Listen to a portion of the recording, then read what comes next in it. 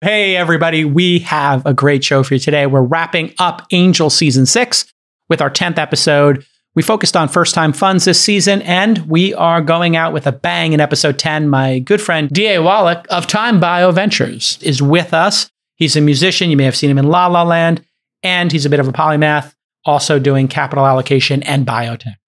Yeah, no big deal. Just like some hardcore life extension, awesome stuff. This is a legendary Angel season, I got to say.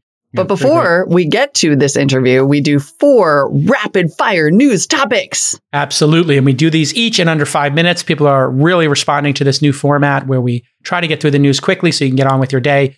The first story we're going to talk about is Spotify spending over $300 million on the naming rights to FC Barcelona. Jason and the producers tag team on some amazing back of the envelope math there. Then the AMC CEO explains why that company, the movie chain, acquired a 22% stake in a gold and silver mine in Red flag.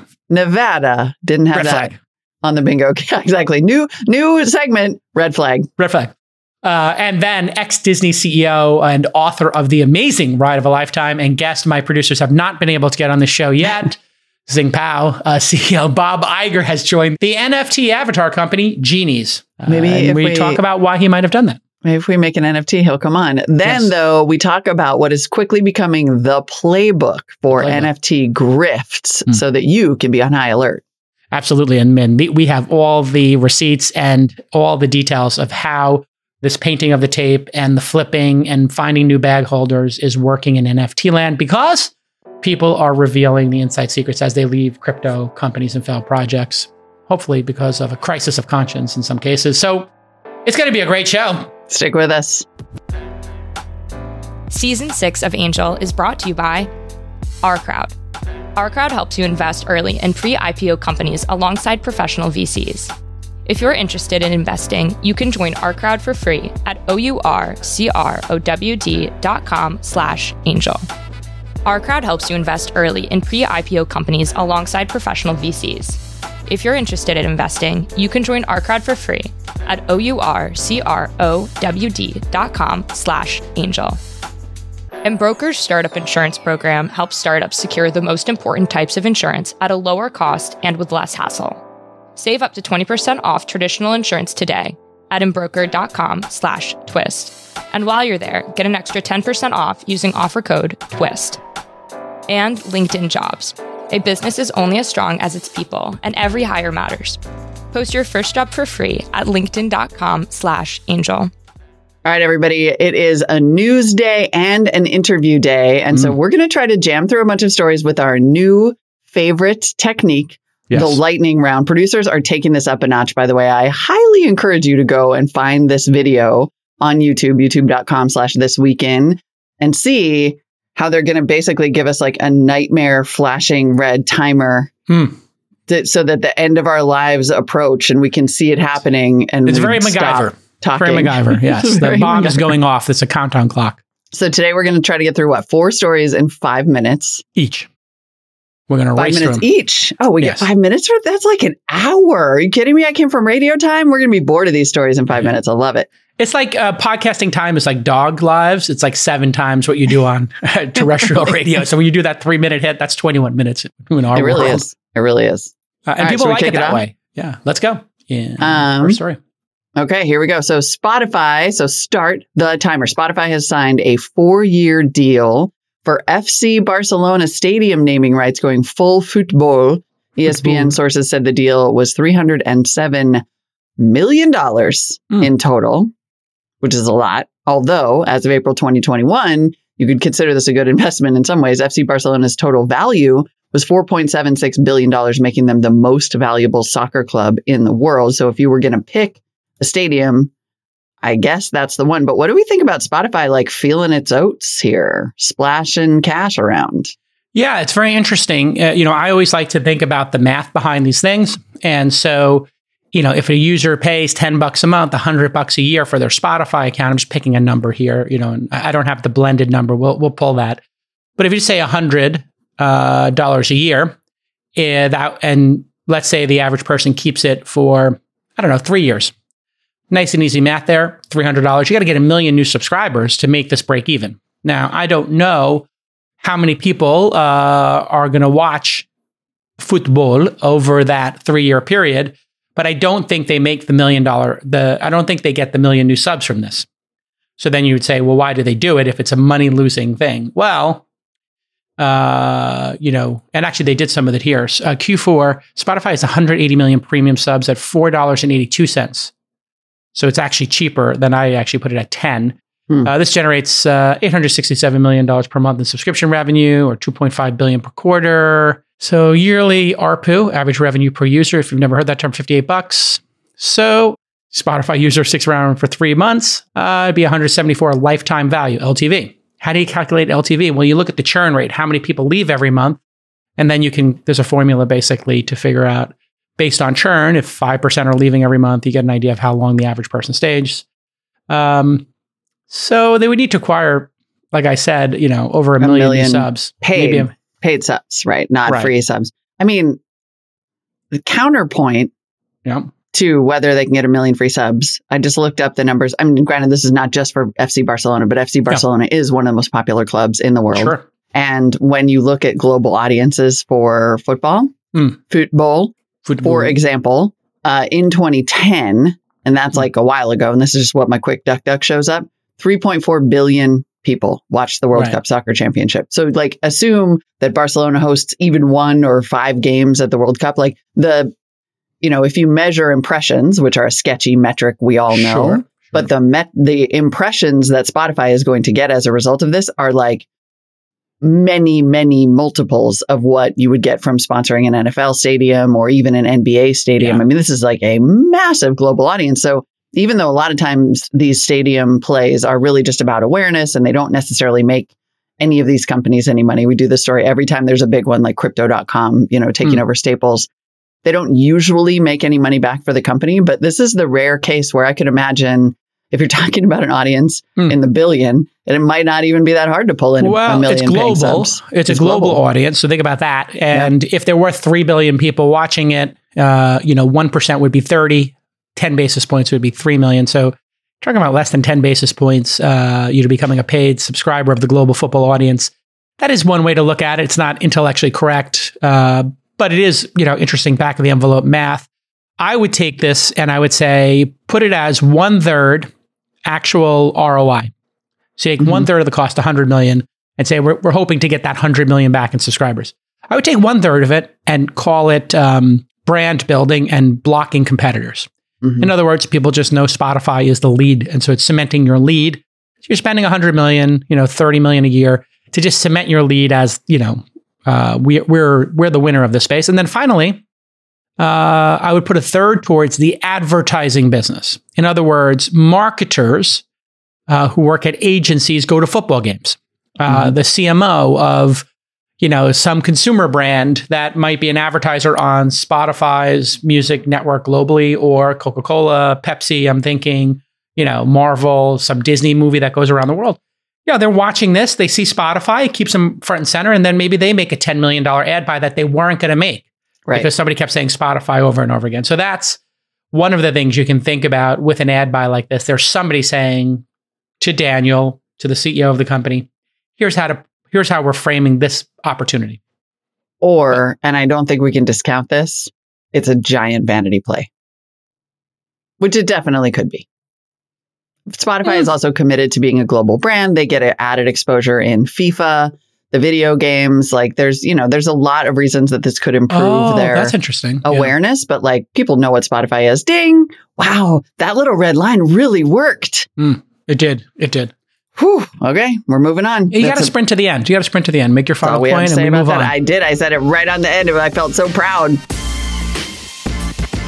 It's time for another Our Crowd Deal of the Week. Right now, you can join Our Crowd's investment in DID. According to the deal memo, DID has patented reenactment technology, and their tech uses AI and deep learning to turn still photos into videos. How clever is that? DID does this for Fortune 500 companies, and they also have multi-million-dollar deals with movie studios, social media companies, and online genealogy platforms, according to their deal memo. And you can read the deal memo and invest in DID at ourcrowd.com/angel today. all over the world, companies like DID are innovating and driving returns for investors. Our crowd analyzes many of these companies, then they select the ones with the greatest growth potential and they bring them to you. From personalized medicine to cybersecurity to the $50 billion video and synthetic media industry. Our crowd identifies innovators so you can invest when the growth potential is greatest, and that's early. So here's your call to action. If you're an accredited investor, you can join our crowd for free at ourcrowd.com/angel. And you can review all their current deals. That's ourcrowd.com/angel to sign up for free. All right. Next up. Super fascinated by this next story, not least of which because I very recently visited a gold mine in Nevada and got to ride in one of the giant dump trucks that they keep showing in all of the pictures of this. However, let's get to the news. AMC, meme stock, and now apparently a diversification play. AMC, the movie theater chain, has now acquired a 22% stake in Highcroft Mining, a Nevada gold and silver mine, a junior mine that could be best, I would say, not very charitably described as a penny stock. They got a nice big bump from this. My earpiece went out there, Molly. I thought you said AMC, the movie theater chain, invested in a penny stock of a mining company. Just something went wrong with my headset. Go ahead one more time. No, you can go ahead and tap yourself on the side of the head one more time. So what happened is AMC, the movie chain, bought a 22% stake in a gold and silver mine. Okay. The penny stock. Yeah. Because they got Explain to me the synergistic nature of this investment. Because if you're in the entertainment business, maybe you would buy a movie production company or something related to movies, a popcorn company, a candy company. I don't know. I'm sure this is what the Redditors had in mind, right? When they pumped this stock. So Mudrick Capital, I'm just going to cut straight to the chase here. Okay. Mudrick Capital, a hedge fund, took Highcroft Mining public in a SPAC last year. Okay. And is a huge holder in this mine. And this evidently is very common with these what are called junior mining operations, is that to raise capital, because mining is so capital intensive, they go public via SPAC or some other means and trade as effectively a penny stock so that they can just sort of keep a flow of capital going until they hit the gold and silver. So they can lose a lot of money and sometimes they need a big bump. So this Murdoch Capital, which took Highcroft public in a SPAC last year, temporarily injected $230 million of money into AMC last summer. Got it. Okay. Yeah. So there is some crazy incestuous nature here. The same hedge fund bet on these two things and then AMC bet on this. So that to me seems like some sort of a weird up, depending on how you look at it. I guess that would be the worst interpretation. Mudrick no longer holds. Mudrick? AMC maybe. No longer holds. Yeah. So maybe they made money from the AMC pop and then they put it into this. Anyway, this is... Either way, though, like, we need to get red flags. So you and I can just hold up a red flag while the other person's talking. We do. Just a visual red flag. So when something's red flag, yeah, we can just hold up the red flag. This is like crazy red flags. I don't know why you would do this, but the guy who is the CEO of this company was previously this guy, Adam, who I'd love to have on the pod, by the way. And I think he got back to me at some point on Twitter and said he would do the show. He was previously the CEO of Starwood Hotels, which I loved. Big fan of Starwood Hotels, the W. I used to use all their points. I was really into Starwood points for a long time. Points. Great points program. And then I went all Bonvoy and United. So I'm just got the crazy Bonvoy and United points.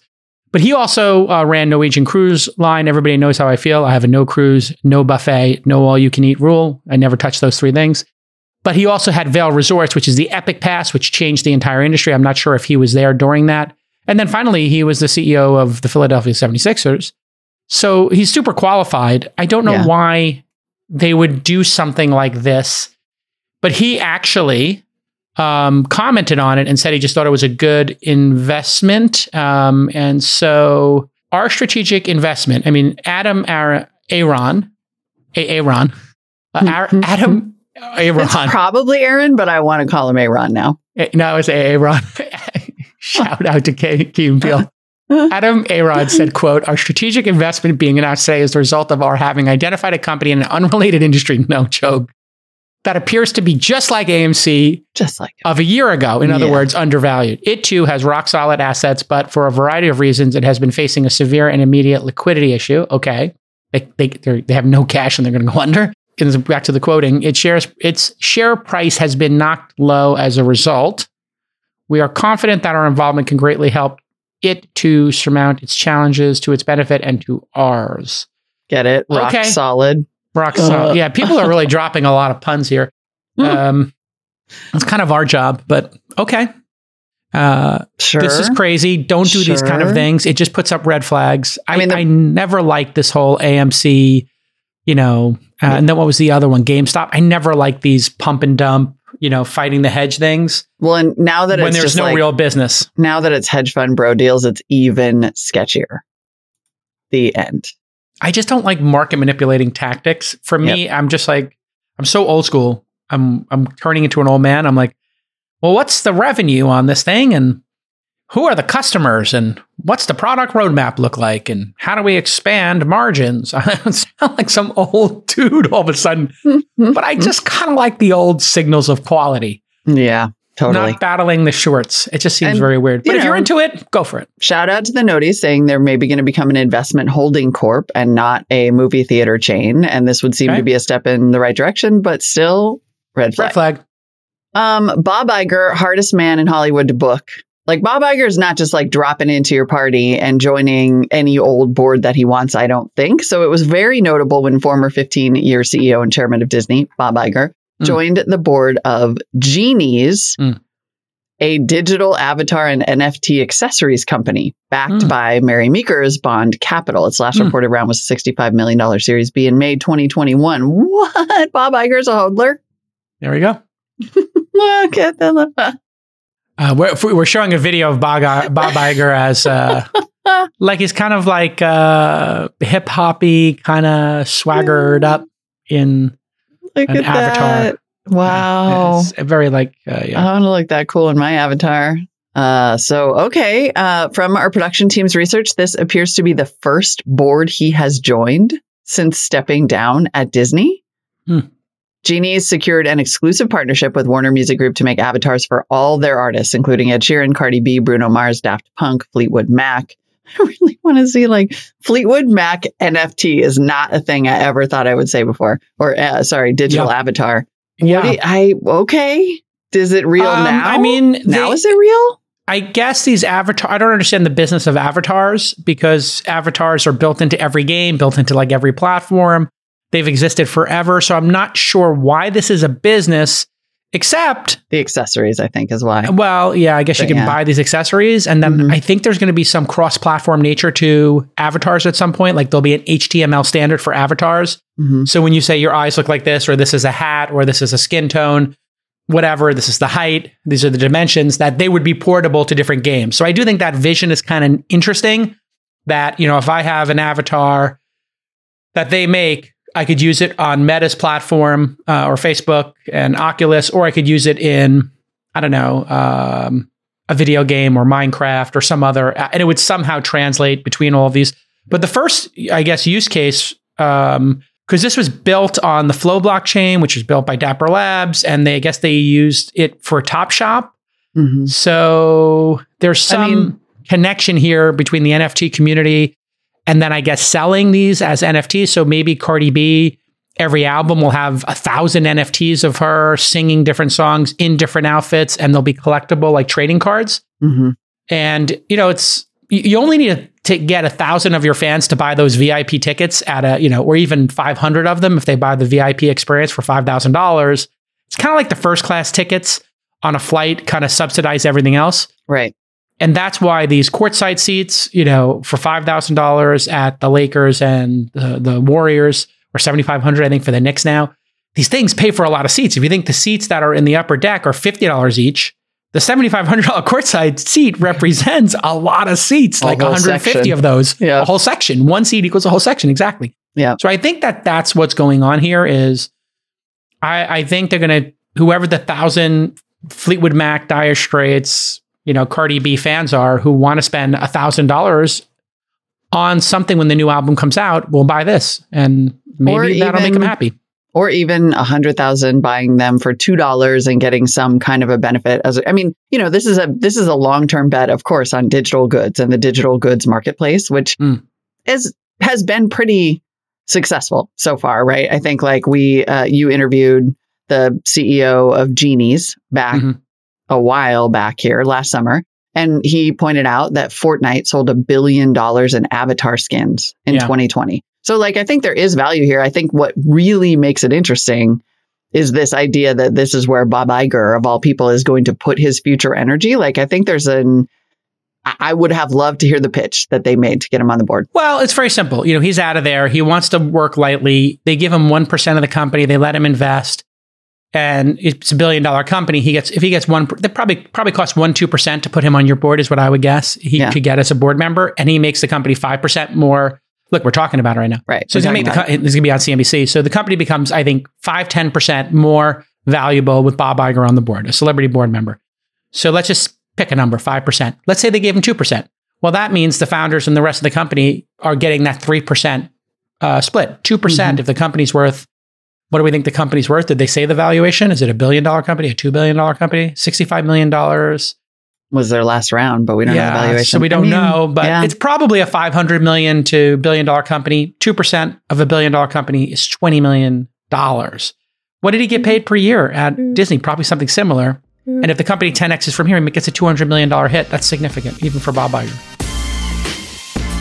All right, I want to quickly explain to you one crucial type of insurance that every startup needs to have and you need to know about it. It's called cyber insurance, and obviously this covers hacks, which are happening constantly. You may not hear about them all the time because people like to keep them quiet and resolve them well. In these crazy times, you need to be protected and you need to have cyber insurance. If you don't have business insurance, let's face it, you failed one of the first steps of being a proper CEO and founder, especially of a company backed by investors. So, startups should look no further than our friends over at Embroker. They have technology to save you time and money. Their prices are up to 20% lower, and they'll give you better coverage than the incumbents. You go from sign up to quote and purchase in just 10 minutes. And when you work with Embroker instead of those slow incumbents, you're not dealing with these large lumbering corporations. Nope, your sign up takes days, not weeks, and the process is completely transparent. There's no opaque pricing, there's no wasted time. It's just easy peasy lemon squeezy. So, to instantly buy custom-built insurance for your startup, go to embroker.com/twist.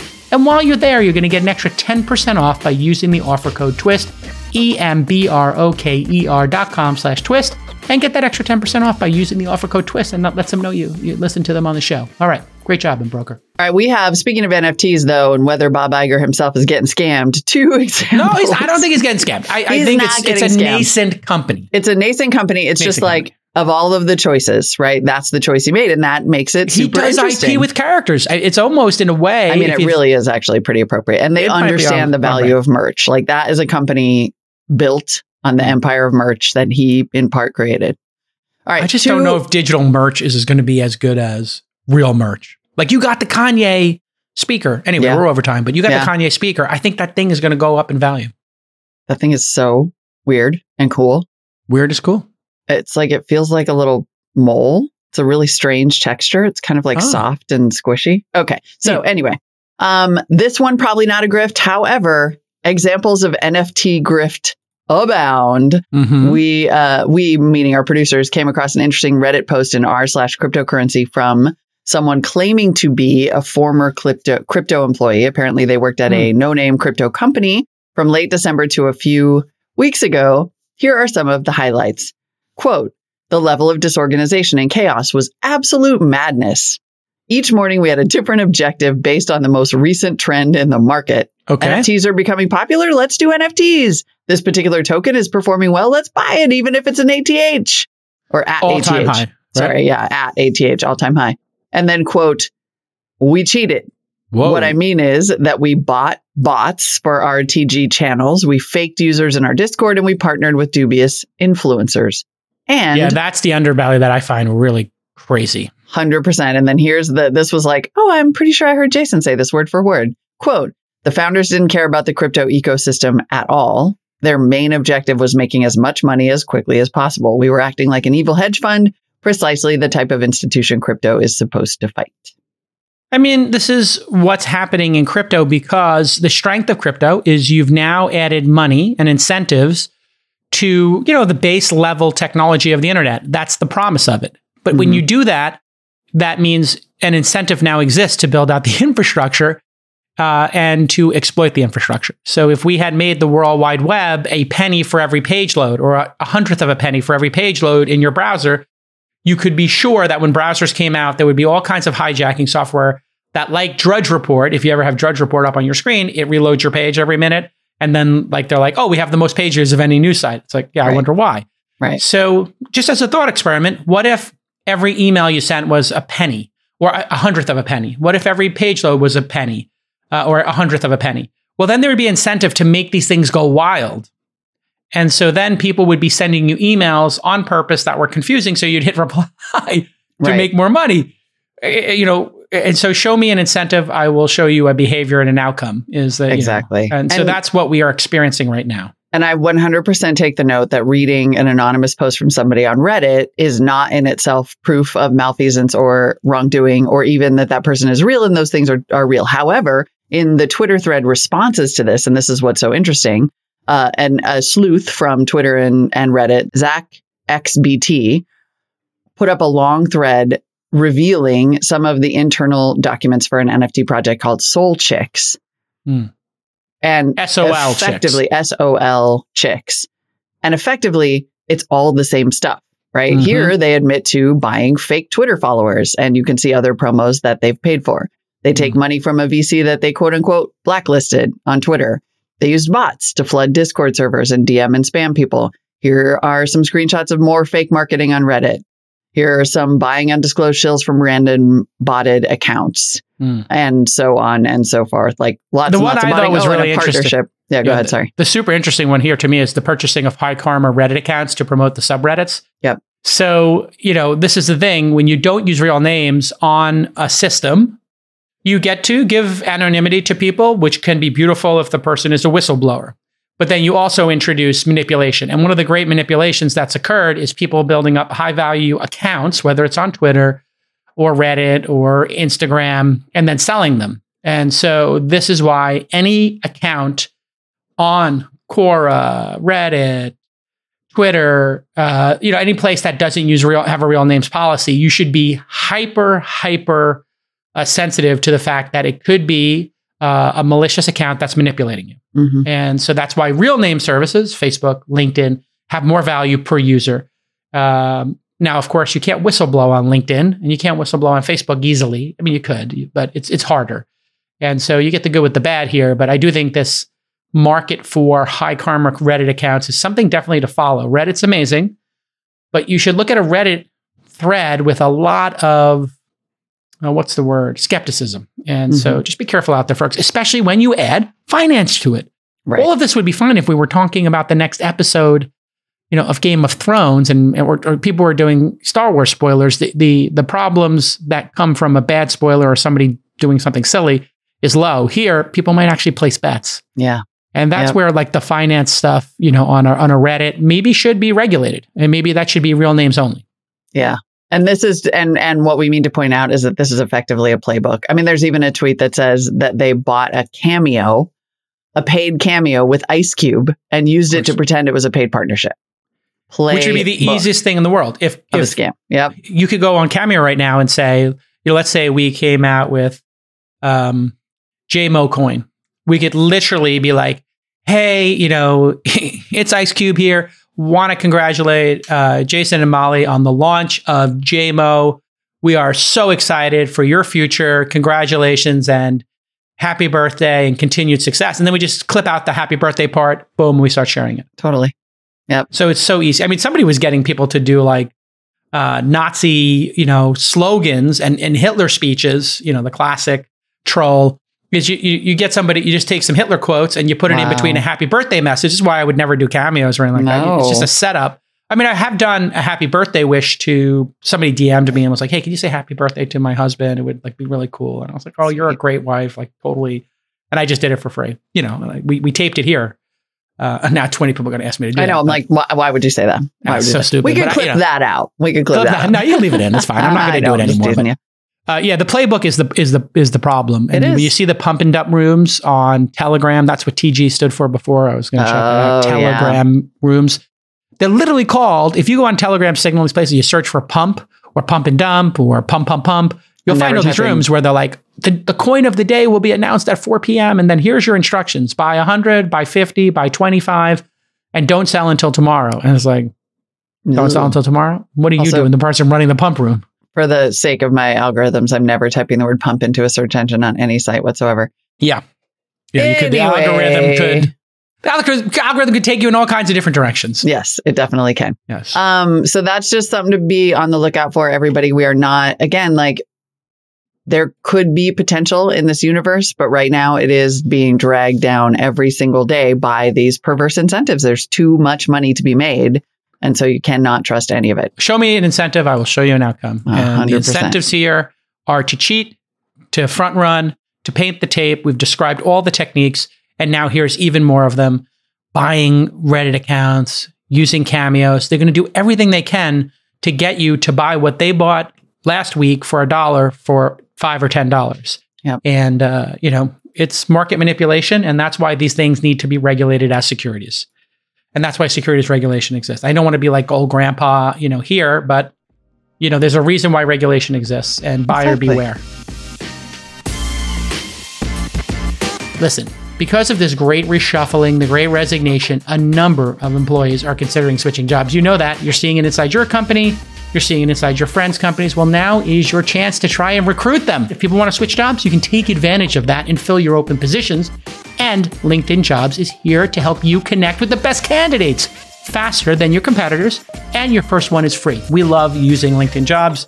Over here at Launch and at Inside.com, we recently hired an awesome video editor who found us on LinkedIn Jobs. Again, we keep finding great people on LinkedIn Jobs, and it's so easy to use. You create a free job post in minutes, and you'll reach the world's largest professional network of over 770 million people. And now, when you add your job post, you're going to get that purple hiring ring around your LinkedIn profile avatar. Your little photo on your profile page?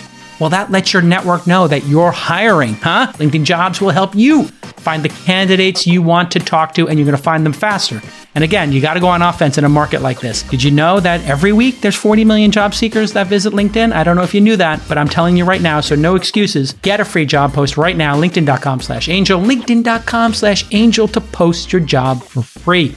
Terms and conditions, of course, apply because they're giving you a free job posting. All right. I think we did an admirable job of staying on time with our 1 stories. minute, 2 minutes over, I think. Yeah, 2 minutes over on that last one. We did fine. Next up, though, the reason that we're trying to keep this short is because we have a great interview for you today. We're rounding out Angel Series 6 first time funds with...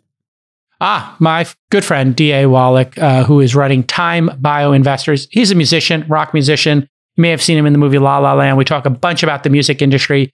He's a bit of a, what do they call that? A polymath when you have multiple disciplines. And so he's a bit of a polymath, science, investing, and music. And it's just a great free-flowing conversation. You're really going to enjoy it.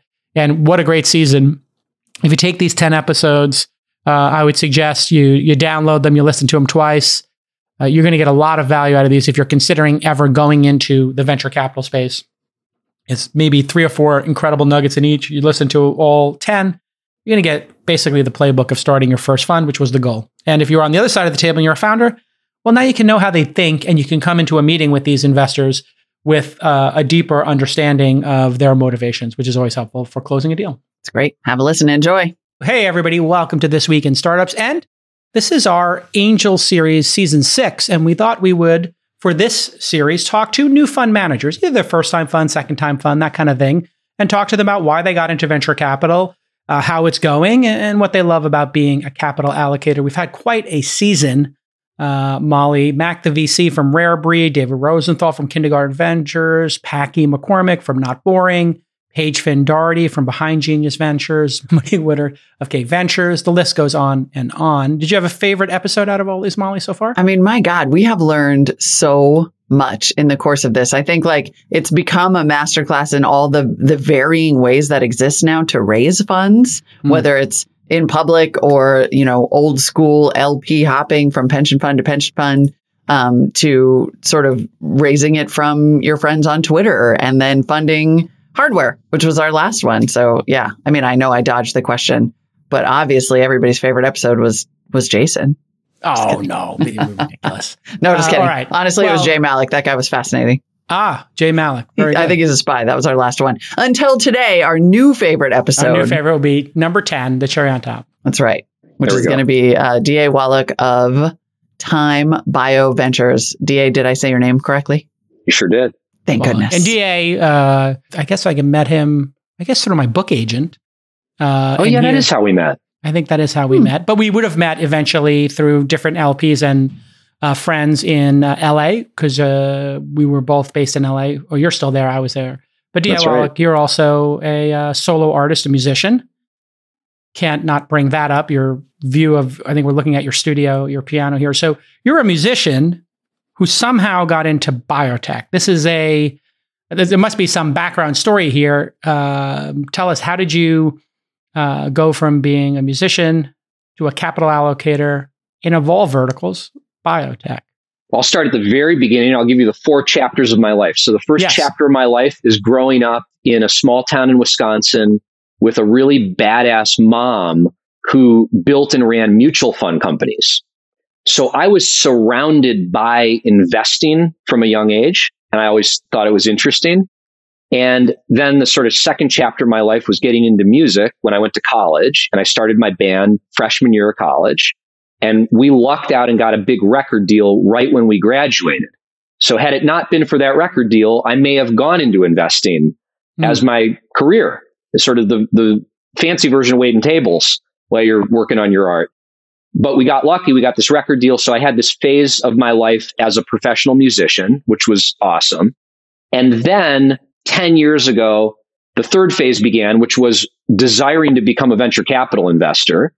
And I followed the inspiration of those like yourself into that world, but with no real focus thematically. And then the fourth chapter was about 7 years ago, starting to do healthcare and biotech and deciding to focus on that. And that culminated in starting our firm. And it's all we do is healthcare and biotech. And then just randomly, I'm watching La La Land and I'm like, wait, that's my pal D.A. Wallach. How do you wind up in La La Land singing Tainted Love and I Ran and Take On Me and that amazing famous pool scene? Well, it was actually you singing that, right? It's me singing. So it was so good, by the way. I just want to say, thanks, man. just as Thank a friend, you. You actually pull off singing 80s covers. That cannot be easy. Well, there must be some fire in me that brings those 80s covers to life. But I don't know if I should be proud or ashamed of that. But it was kind of a weird moment in my life because I was in this transformation, this transition, if you will, from being a musician to being a business person. And in the midst of that, my old friend Damien Chazelle, who wrote and directed La La Land, Damien had been the drummer in our band in college. Wow. And so he reached out to me and he said, look, I think you'd actually be the perfect person to cast as this douchey singer of an 80s cover band.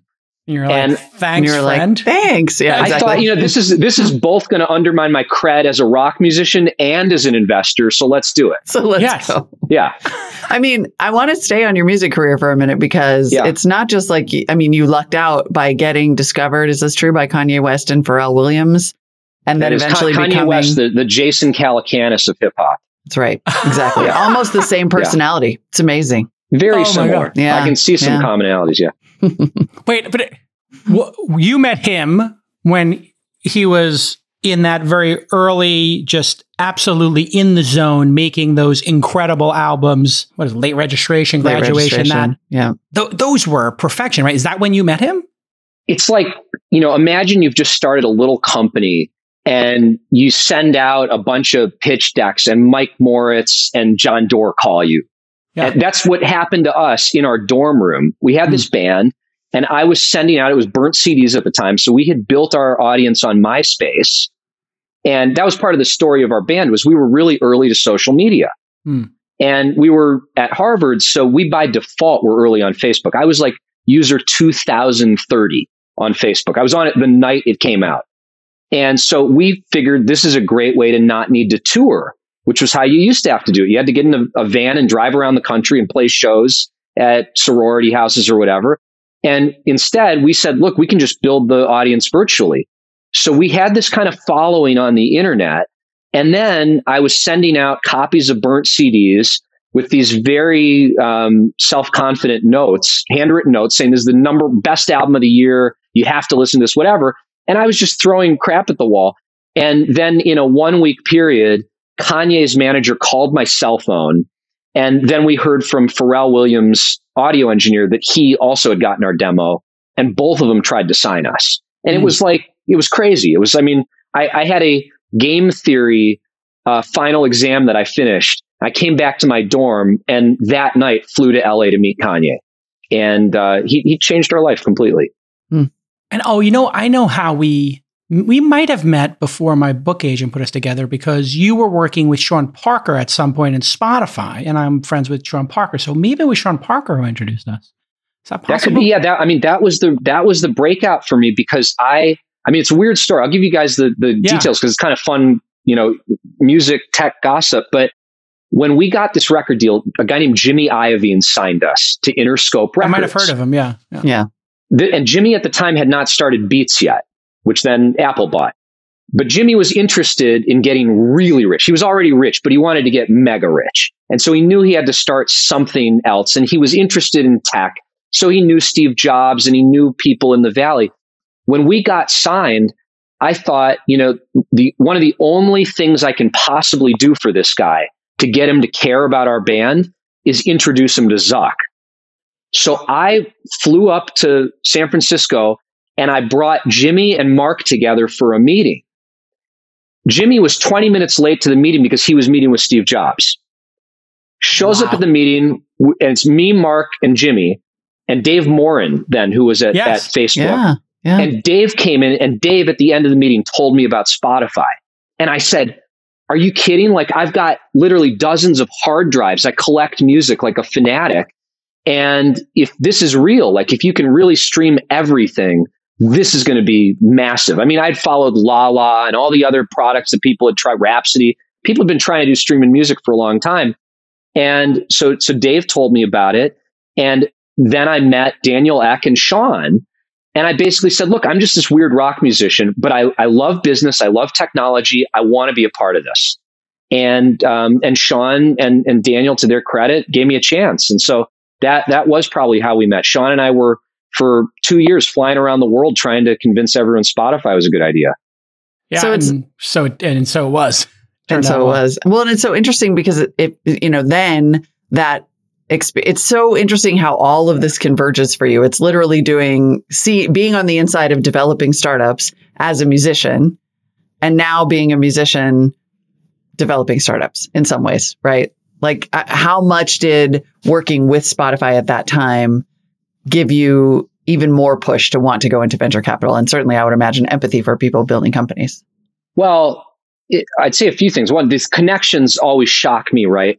Now I'm in biotech. I use audio engineering concepts all the time. I mean, I'll tell you later about a company we just invested in that's essentially a microphone company, but it's an ultrasound medical device company. But it's all this audio engineering crap I knew from 10 years ago. Being involved in Spotify was like, it was a way of being spoiled, right? As your introduction to the world of investing, because the company couldn't do anything wrong. I mean, no matter how many mistakes we made, it just kept growing at this unbelievable rate. And so there were so many lessons for me in it about what it looks like when something's really working. I mean, watching Facebook from that very early moment was another one. So I think, people talk about pattern recognition, whatever. I think that can be kind of a bullshit term. But in my head, I started with such a high bar, because I knew what it felt like to watch those companies explode. And so if I saw other little companies and they weren't doing the same thing, you could kind of tell. Like, you sort of knew when that lightning was in a bottle. I'm sure you guys have seen that over and over again. But it's like a magical thing. It's like a hit song, by the way. Same thing, a hit song. Everything has to go right. The melody has to be great. The lyrics have to be great. The sounds have to be great. Unless it's all coalescing in that magical way, it's hard to make it happen. Yeah, there's something about interdisciplinary or cross-disciplinary innovation and being able to take, and I think pattern recognition is an actual real thing. Sometimes it can lead to biases and blind spots, but if you did have a pattern you recognized in music and you apply it to biology, or a biologist applies it to computer science, or a computer science applies it to chemistry, yeah, you can start to see patterns. And then that's really where innovation comes from. So just before we get off the music industry, which is super fascinating, what is the state of the music industry today? And are you jazzed about it, or are you absolutely disenchanted with it? Because I hear from musician friends of ours and other folks like this varying, like, this thing is terrible or it's never been better, because you can go direct, you can build this really tight relationship, the touring money, post-COVID, hopefully it all comes back. It seemed like people were starting to, before COVID, figure this out,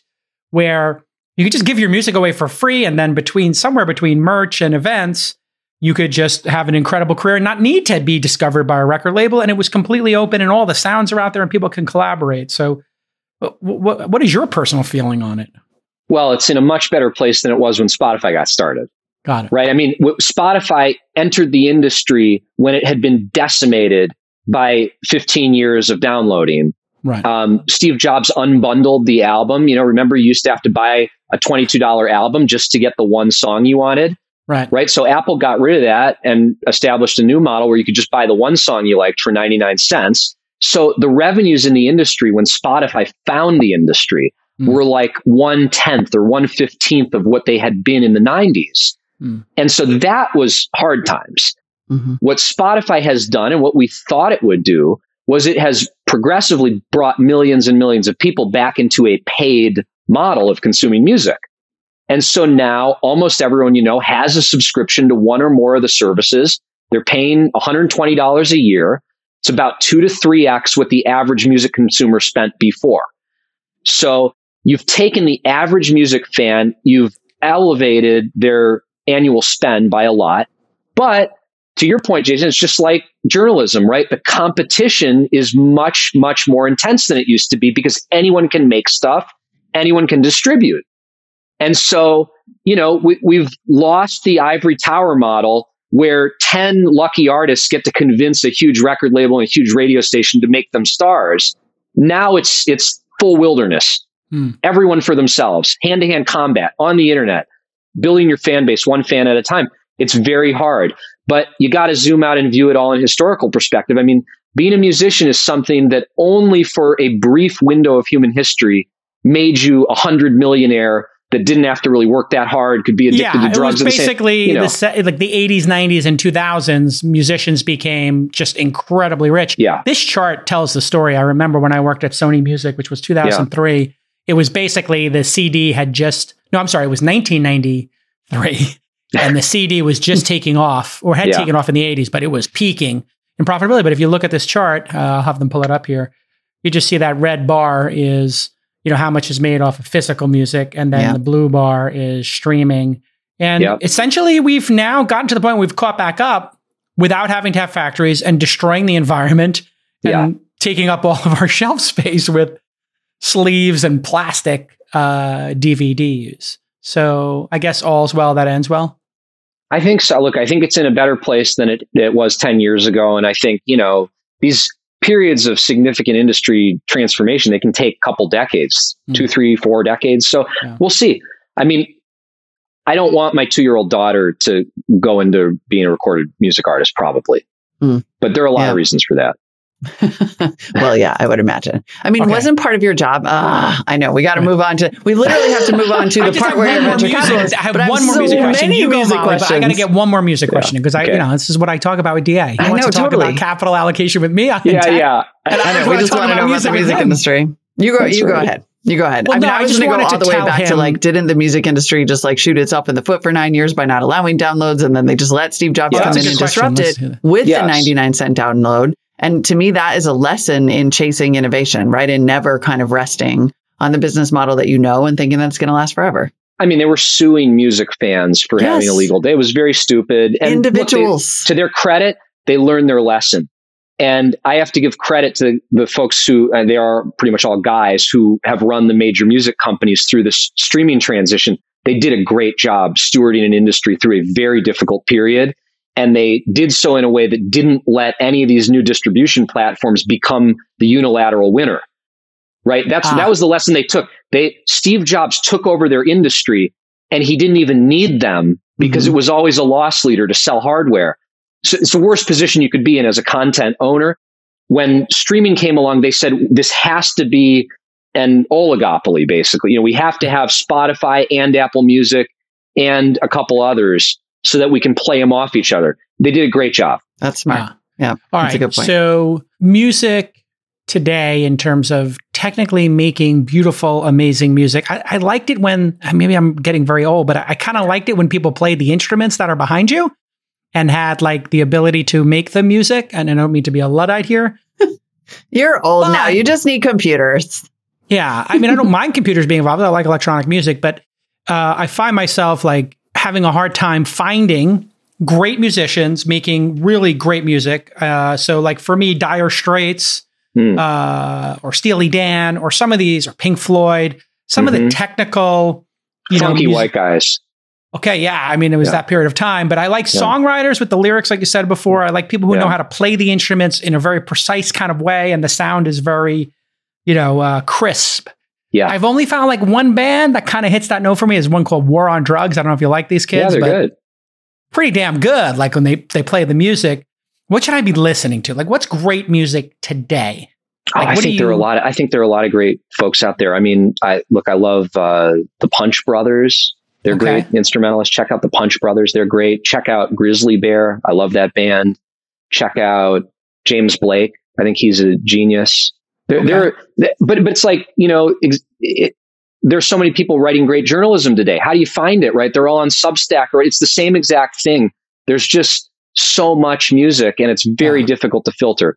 Mm-hmm. That's what I'm looking for. Is I just need a concierge. This is what I still find. Like, I will say Spotify. Sometimes I will do their mix for you, where they mix stuff in. It's pretty good, and it's not bad. They had a country music, like modern country music, and that's how I found Jason Isbell. Okay, and that became like one of my top 5 discoveries of last year. I went to see him, and I was just like, wow, this guy writes his own lyrics. Plays guitar. He's got things to say. Jason Isbell in the 400 unit, absolutely extraordinary. Wow. And I'm not even like a country guy, but man, I was just taken by them. So I can't wait to get back on the road and start seeing folks. Who's the best live band then? Best live band for you today? Like you go see them live and your mind just goes, wow. Well, I think all 3 of the ones I just mentioned to you, I've seen all 3 of them live. They're all great live. And that's part of why I think they're awesome is the recordings are excellent, but the live performance is maybe better. That's why I fell in love with Dire Straits is they, as technically perfect as they were, they just crushed it on, the live performances being. Well, it's funny though. You better. think about Steely Dan or something, those guys were so precise. Right. In the way they made records, in the way they played. They had the best session players in the studio. In a sense, they were trying to sound like computers. Yes. They were trying to come as close to computers as you can. And now that everything's on computers, everything's perfect, we kind of wish it were a little messier. Grass is always greener. Well, it's very interesting you say that. The War on Drugs feels so technically perfect, but with a little bit of distortion in there, a little bit of creativity. And that's what I love about watching all the old Dire Straits concerts, which the thing that's great about YouTube is somehow they figured out how to get all these bootlegs online and let you enjoy them. But Steely Dan actually had Mark Knopfler play on one of their songs, and they made him play this intro so many times that he walked out. He was like, enough. Yeah. I can't work with you guys. And that's Mark Knopfler, who's a crazy, insane perfectionist. Okay, we got to go over to your investment career. Sure. Why biotech? How did you get into that? Well, the first few years, as sort of chapter 3, as I laid it out, was me investing in any tech company that I thought was awesome, but I didn't have a lot of money, so I could only do 3 or 4 a year. Got it. And so, Warren Buffett has this thing. If you wanted to make any investor better, you give them a punch card with 10 punches. Every investment, you got to use one. And you only have 10 for your whole life. He said, if every investor were operating under that constraint, they'd be 10 times better. And so it was kind of that. And so, I had some great early picks, Box.com, SpaceX, Ripple. I was a seed investor in the cryptocurrency company. Wow. So it was anything that to me felt really fresh and exotic. Memphis Meats was an early investment of mine. Nicely done. Before this kind of lab grown meat thing took off. But I realized at a certain point, hey, I'm out here competing not only with Sequoia and everyone, I'm competing with Jason, the king of Clubhouse, some would say. And in investing, right, you always have to be aware of who your counterparty is or who your competitor is. And I just realized, that early stage generalist tech investing game, it's all driven by network. It's all driven by, who's hopping on more flights to be at this thing to meet the guy, who's the next guy, who's the next girl, who knows the next whatever. And there's no real advantage for me to build here. And the other people who I'm in this game fighting against are incredibly talented. They're all smart. They're all hustlers. And I realized the investors I most valued the opinions of were specialists. There were people who went really deep in some vertical and they actually knew more than other people about that vertical. So I made my first healthcare investment about 7 or 8 years ago. And it just struck me, this is a space that's so screwed up, so interesting.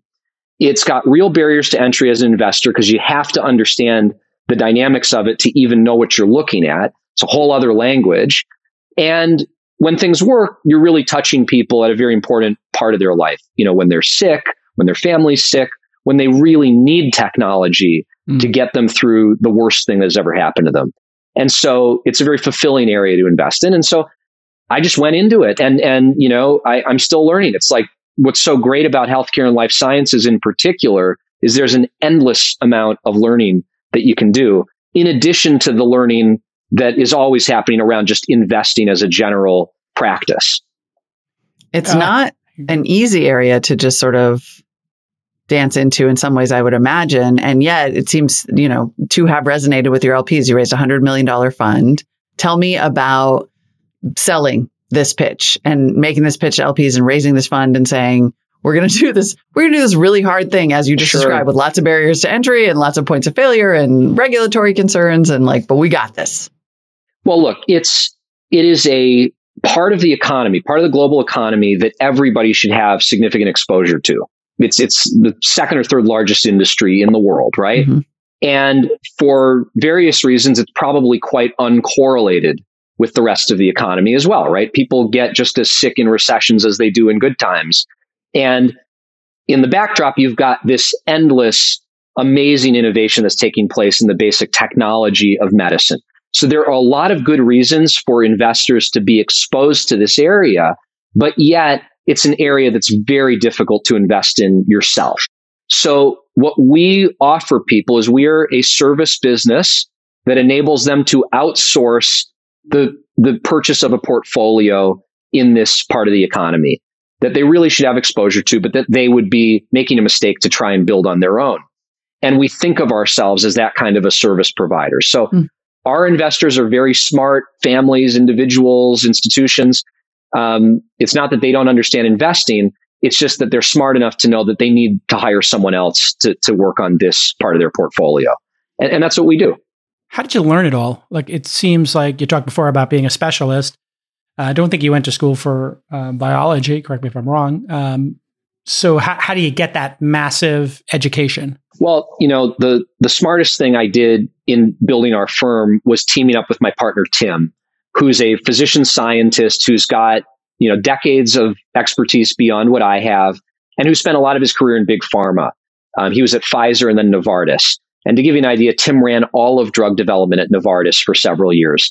So what he has experienced in his own career is hundreds of new drugs, new diagnostics being developed for human usage and commercial approval and regulatory approval. He's had a bunch of wins, but I'd say more importantly, he's seen a lot of things fail. And the only way that you really learn in the space we're in is to live through those sorts of failures, because this is an area that is riddled with very particular types of risk. And really what we do as investors is we try to help manage that risk and mitigate it in all the ways that we're able to. So partnering up with someone who had that depth of experience scientifically, medically, commercially was a really smart move, I think. I'll give myself credit for for making that very good decision. But in terms of learning the discipline myself, I'd say there were sort of two major components to it. And I really think of healthcare as an entire economy in its own right. So there are a million little niches you could play in. You could have a fund that only does medical devices in orthopedics. You can pick any slice of healthcare and it's massive. But I have within healthcare tried to cultivate a fairly broad knowledge. And the areas that are really integral are, one, understanding the science itself, the technology of medicine. And so I've just done that being a non-scientist by reading textbooks, chasing down smart people, convincing professors to have lunch with me and teach me what their work is about. And then the other side of it, which is almost as complex as the science, is understanding how our crazy screwed up healthcare system works. I joke that after the music industry, I was looking for the only business that was more messed up. And healthcare more dysfunctional. More dysfunctional. I mean, it's just a hornet's nest of complexity. And so it's taken me 8 years to really understand how the parts interact in our screwed up healthcare system. And I'm still learning every day. You're pretty early stage, right? What is your check size? Yeah, we try to invest between, call it $2 and $6 million at the first check into a company. So with $100 million, we're running a relatively concentrated portfolio. We want 15 to 20 companies, and we want a lot of diversity across the types of risk that come with those companies. So we do drugs, diagnostics, research tools. We do things that are really early. Then we also do things that have been around for a few years that we think are right on the precipice of a major value inflection. The thing I hear a lot, and you have an early stage fund and you're making early stage bets, is that the arc here in terms of time to a return, an exit, an IPO is very long, and the success rate is very low. So really hard to be in this space. Number one, is that actually true today? And then, if that is true today, how do you think about managing a fund that, hey, instead of the exits starting in years 6, 7, 8 and crescendoing in years 9, 10, 11, how do you think about the arc of the fund?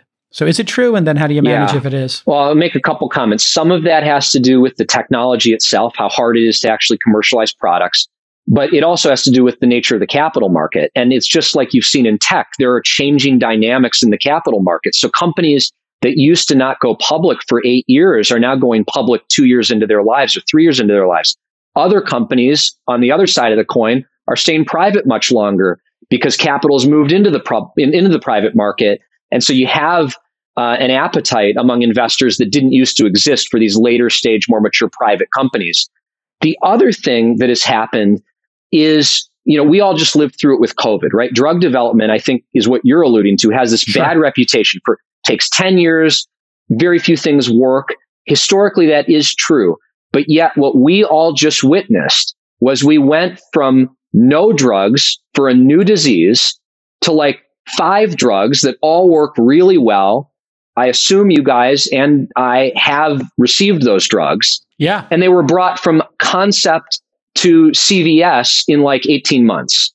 So that gives you an idea of what is now possible technologically in drug development. Now, obviously, there was the force of every government in the world and a lot of capital behind that, but it shows you that the lines have moved a little bit. Should it be that way? Should it have always been faster? What do you think now that you're inside the industry? We've seen this. Did we go too fast? Because I've heard from smart people like, that antiviral that changes your DNA a little bit. Like maybe I wouldn't take that. And this isn't like an anti-vaxxer. This is like somebody with a master's or PhDs who is in the industry who told me like, I'm not sure I would be the first person to take that. I might just, I'm vaxxed, but I would ride out my COVID and not take that. So when you look at it, we obviously moved as fast as we needed to stop a global pandemic that was killing hundreds of thousands of people.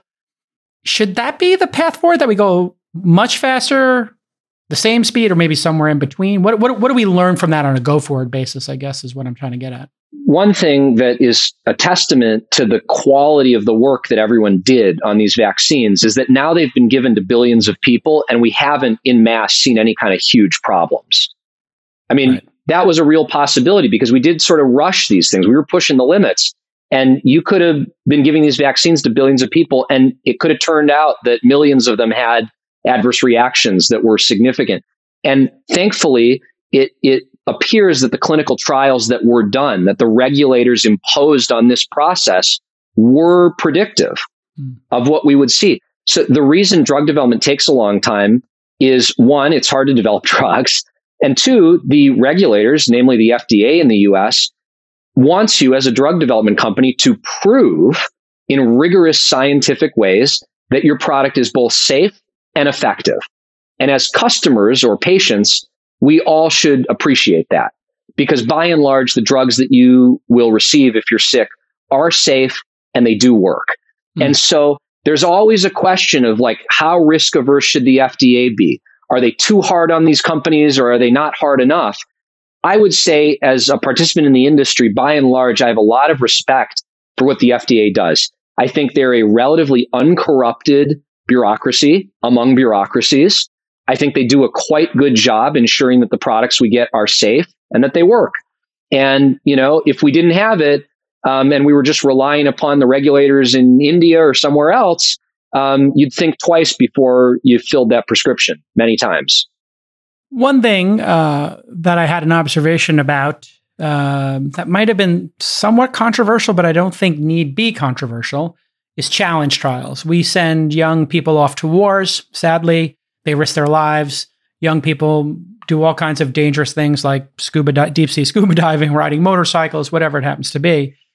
And challenge trials would have gotten us the vaccines probably 6 months or 12 months earlier. But challenge trials are considered unethical. But what is more unethical, having a bunch of people die while they wait for a vaccine, or a series of 100 young people saying, you know what, inject me with coronavirus. I'm relatively healthy. I want to make this decision to make a sacrifice potentially for the greater good of society, just like somebody who goes out into space or somebody who goes and rescues somebody in the middle of the ocean, like a Coast Guard person is risking their lives. And most people would argue it's much less. And you could do this in a way that was equitable. It wouldn't necessarily be harvesting organs from people who were poor in an emerging country. You could have all kinds of rules set up about it. And so much so, I saw that a group of scientists in the UK started, and I don't know where this is at now, a petition to maybe reevaluate when challenge trials would make sense. Is this a major point of discussion, or am I just obsessed with what I see as a possibility for getting important drugs to people earlier and using people's brave, goodwill to solve problems? Yeah, look, in the case of COVID, I agree with you. At a certain point, when we knew that if you were young and healthy, you had a relatively low risk of serious disease if you got COVID, I think it would have been reasonable to do challenge trials. Since you bring up the ethics of drug development, I will say it's a fraught space, right? And often the participants we leave out of the conversation are the literally tens of millions of animals that we kill every year. We do, in fact, enslave and kill millions of animals every year in the pursuit of breakthrough medicines. And that's it's a difficult conversation to have, because we always are needing to consider what those lives are worth and what it's saving us in terms of human suffering, because the alternative would be humans do all of those early trials. We also got to give credit to the hundreds of thousands of humans who do every year participate in clinical trials. Mm-hmm. And, we see it every day in cancer drug trials. You've got patients who are putting their lives on the line to take experimental drugs that have limited evidence behind them. And, the heroism of those individuals is the only reason that we ever get these amazing products on the market. So there's a huge amount of sacrifice, both willing and involuntary that takes place in the industry. I wonder how you see some of that changing as we see the field of medicine advance so quickly. I mean, you happened to, side note, start raising this fund in January 2020, right before, right as COVID was hitting. it's sort of fortuitous timing, I would imagine, to be in that place exactly as we're talking about all these achievements. And not to continue to derail us, but I wonder, as you see companies, are you looking at the ones who are saying we can do modeling, we can do artificial intelligence, we can do, because there is this conversation about drug discovery now potentially being able to happen so much faster and so much more efficiently because we know so much more about genomics and the body and how things might interact. Well, everything you just said is true. And there's just this explosion of creativity right now as computational technologies are brought to bear on problems in medicine.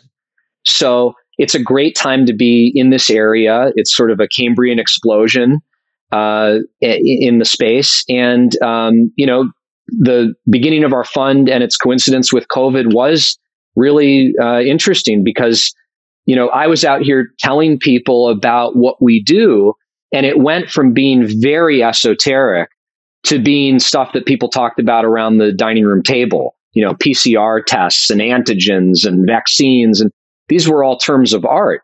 And now everyone knows what they are. So there's a much greater public literacy increasingly around our industry, just as you saw in computer technology over the past 30 years. I mean, people didn't know what cloud computing was 20 years ago. And now, my dad has Amazon stock and knows what AWS is and all that. So same thing. Yeah.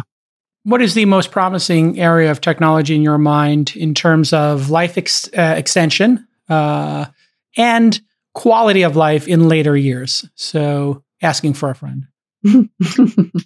Well, the greatest technology in terms of quality of life across the board is exercise, probably. Yeah. And it's like you can wear all your continuous glucose monitors and Fitbits and all this crazy, awesome stuff. But at the end of the day, sleeping, exercising, eating decently will do a lot more for us than any of those things in the near term. And then there are two ways to think about aging or, longevity, which it's kind of become a field in its own right. One is what we really do, which is there are a bunch of bad diseases that we're very well acquainted with that kill most people: heart disease, cancer, neurodegeneration. And we can try and one by one pick off those diseases and find cures for them. And if we do that, it will mean that people are living longer lives. The other view, which is kind of the more pioneering one, is to view aging as the common cause of all those things. And to say, wouldn't it be great if we could just target the quote unquote root cause, aging itself? I'm hopeful, as we all should be, that it will be a simple fix. And there's one knob we can twist that just,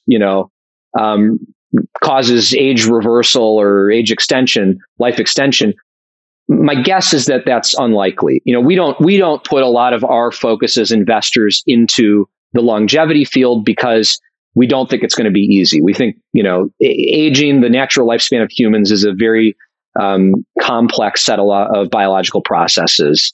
And, it's going to be hard to we'll be able find a silver to do bullet. targeted drugs that cure cancer. It feels like that's We're we already doing have people managing cancer forever. Yeah, that's for right. decades. Both my parents are cancer survivors for decades. I think those would have been death sentences and they both would have passed at 50 and 60 years old, I guess. But now we have this incredible, way to manage it. But when do you think the majority, breast cancer, prostate cancer, the ones that we seem to be making tremendous progress on in terms of managing, when do we just eradicate those? Is it 5 years, 10 years? We've had some early cures. And now the community would say these are real cures, patients who seemingly have no disease decades out. And that, to your question, is rolling out to more and more types of cancer. Cancer is a very complex disease, right? And what we call cancer, we used to call one disease, is thousands of diseases. One of the trends that's fascinating to me that crosses so many different parts of the economy, certainly media and commerce, but also healthcare, is personalization. Mm-hmm. And that really is one of the big themes in healthcare. So today, if you, God forbid, get cancer, we will diagnose your cancer in specific molecular terms that are particular to you. We will do DNA sequencing on your tumor. We'll identify the specific genetic mutations or epigenetic alterations that are driving the cancer. And the treatments that you receive will be treatments that are specifically intended to interfere with those drivers of the disease. So it's like going from using sledgehammers to using, laser sighted sniper rifles, I was about to say, it feels like a sniper rifle. And that's happening. Like, it's like, we're literally, already our generation happening. Is the generation that will be the first to really benefit from this, it looks like. Yeah. I wonder how you think about investing. I'm looking at some of your portfolio companies, Neuralink, DeepSight, which is this ultrasound sensor company, because there's sort of a tension. I do climate tech investing, so I have a little bit of a similar tension between the parts that are venture appropriate and the parts that are research and government appropriate. And I'm sure you sort of feel that split. Like, how do you look at a company and decide this is a venture company that will give me the kind of returns that, my LPs want without a government coming in and saying this drug is too expensive, for example, versus something that needs to be funded as a, private public partnership? It's a really profound question, something we think about all the time. I would say we have a sacrosanct mission to our limited partners, which is to try and generate high quality risk adjusted returns for them. And so we're not out here doing crazy moonshots just because we want to save people's lives and revolutionize medicine. We do want to do those things, but we want to do it within the confines of an investment strategy that is responsible. And so, unfortunately, to your point, there are many worthy projects in healthcare and biomedicine that are more appropriately funded by the government or pursued within academia. What we look for are those projects that have gotten to the point where they are ready for what we would call translation, commercialization in a company in such a way that will bring them to patients in a matter of a couple years. So we're trying to make bets that we think are going to change patients' lives in a time horizon that's consistent with the fund. Like 2 to 5 years, we would really like a drug that we're investing in to be on the market, to be something patients are receiving. And that is a difference between us and some other investors. We're very practical. We, at the end of the day, want to generate a great return for our investors, and we want to bring products to patients. Do you think these companies are going public too early? We talked a little bit about the SPAC stuff, and we had Ginkgo Bioworks on the pod. I'm not sure if you're an investor in that, but that seemed to be a bit of a disaster. And other companies, and Zymergen, comes to mind. We had a company of ours, Desktop Metal, go public. And I felt like maybe that was too early, but they're, bouncing around.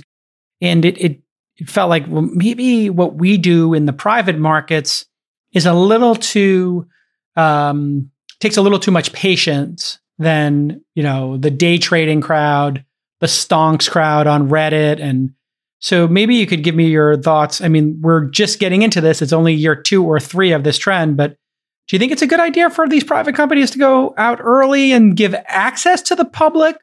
Or do you think it's creating chaos in terms of the variableness of the stock prices and what that does to employees, and then, taking them out of the venture race? Well, I'll tell you one thing I learned from Daniel and the Spotify team, and they were a pioneering company in doing the direct listing, was the go public moment is best thought of as another financing event. It's not the finish line. If you're developing medicines, the finish line is impacting patients when your product actually gets on the market and is saving people's lives. So we try to keep that as the North Star, and all the financing that happens along the way is just helping you get there. So I think what's really important, both in the private phase and then in the public phase, is that the investors who are around the cap table are aligned around a common vision that is the right vision. And so, these companies take a particular amount of time. What we're always asking the companies is, can they go faster? Can we make more progress with less money or in a shorter period of time? Because again, there's an urgency. You want to get these drugs to patients, and they have patents that are expiring, right? So one thing that my partner Tim brings up that's a great sort of factoid is, in big pharma, the average drug sells $360 million a year. So every day that you can speed up its arrival to the market is in principle worth $1 million. Now, a blockbuster drug will sell $3 million a day. So every day that you can speed up that approval and go to market launch is worth $3 million. So we impress that upon founders. Like, time is money in this business, and we want you to move as quickly as you can within the regulatory and the technical and ethical confines of what you're doing. And so, if that requires you going public because that's where the capital is to support this, fine. If it's staying private, that's just as good to us. And for us, we, albeit a private venture fund, are happy to hold public equities if the companies do go public. We want to keep supporting them through their journey. It's immaterial to us whether it's public or private. I wonder, though, does it give you more? I mean, because at the end of the day, yes, you're having that sort of business conversation. You're also talking about, like you keep coming back to, patience. And public markets may be less tolerant of mistakes when it comes to, drug discovery and treating patients, and maybe having things go wrong with respect to treating patients. So, I wonder how you're treating that. We're all in this industry, and we are all trying to deliver those returns to our LPs. And also, it seems like there could be a higher level of responsibility around rushing when it comes to medicine. I think that's true. And I want to be clear. I'm not saying rush into the public markets. I guess what I'm saying is you want to develop your products as quickly as you can. If that requires capital from the public markets, that's fine. There are, fortunately, many really good public market investors in our field. And I'm talking about firms like RA Capital or Perceptive Advisors who have dozens of PhDs. And so they're investing in public stocks, but they're doing so with a level of technical and scientific research behind it that is much more reminiscent of what you find in the private biotech venture market. So when a company goes public in our space, again, it's paramount that the right investors be around the table. You want that IPO to be bought into by the right investors who are long-term, who understand drug development, to your question, who understand that there are bumps in the road and whose investment thesis might be 3, 5, 10 years. Mm-hmm.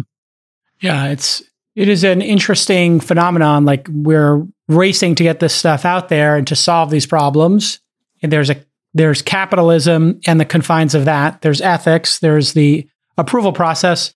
But I mean, we have to remember there is a patient at the end of this who is suffering and who needs, some support. And I think that's what makes the work so rewarding. Is at the end of the day, yes, we're playing this incredibly complex chessboard of how to get these things funded and sustainable.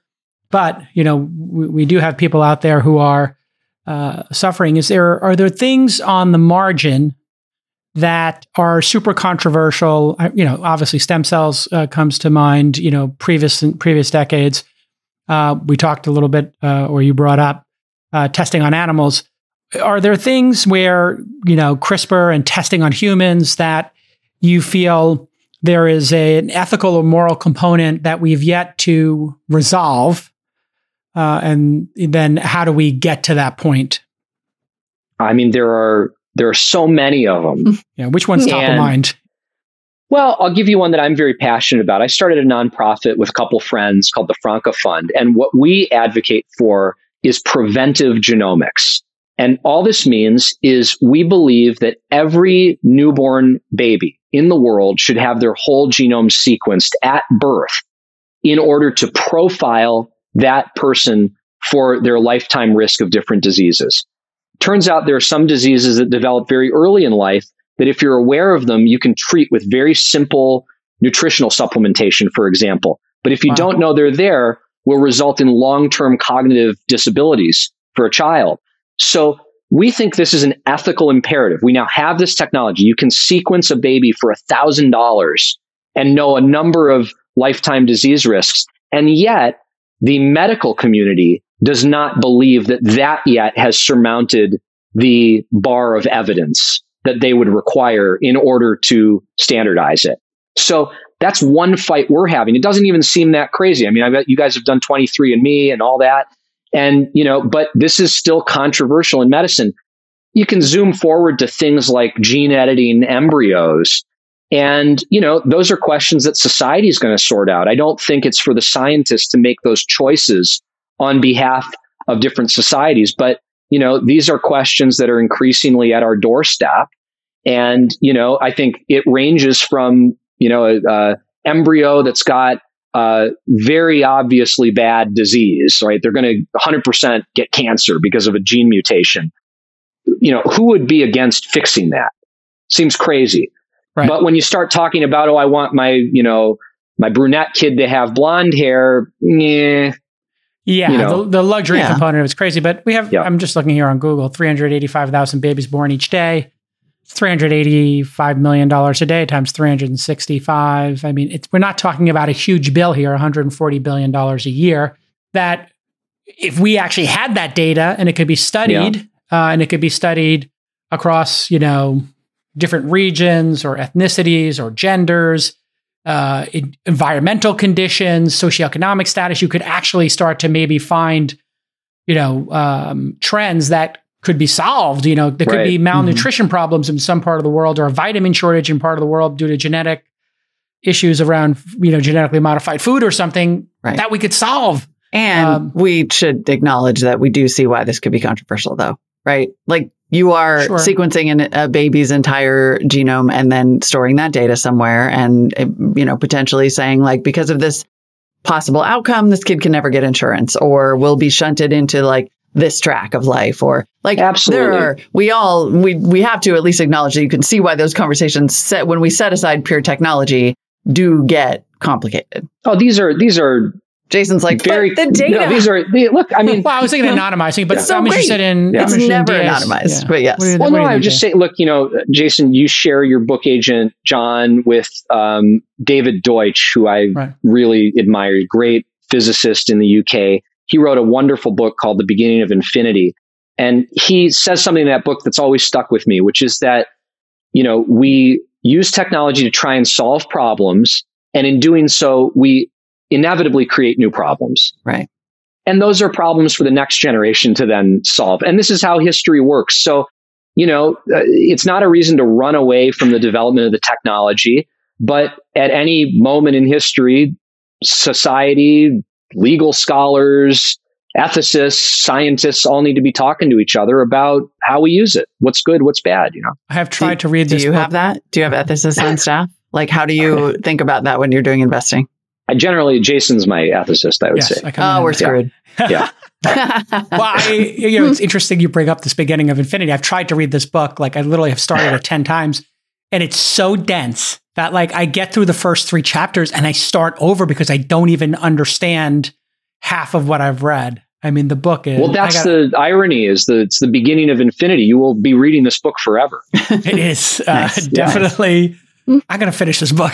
It's so hard to get through. We can do book club on it.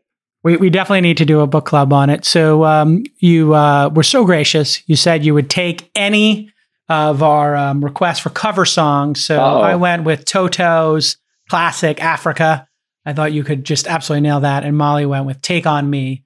Aha. So DA will be taking us out with I'm joking. He's looking at me terrorized. I'm like so nervous I can barely play piano. Yeah. You're gonna realize I don't play any of these instruments here. Yes, these are a simulation where window dressing. Yeah.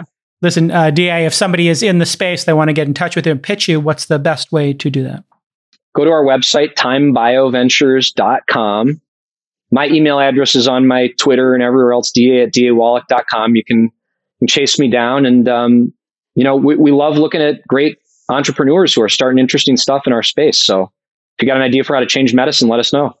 And you've been pretty clear about your Goldilocks zone. You want to meet people early. And then if it could be commercialized in, that 3 to 7 year window, it seems like that's your window. If I were to reflect back a number. That's about right. Okay. Awesome. All right, everybody. DA, what thanks. A great hour with DA Hey, Wallach. Thanks, guys. Yeah, I really appreciate you taking the time. A lot of fun. All right, we'll see you soon, brother. See ya. Cheers. Bye. Bye. Hey everyone, producer Nick here.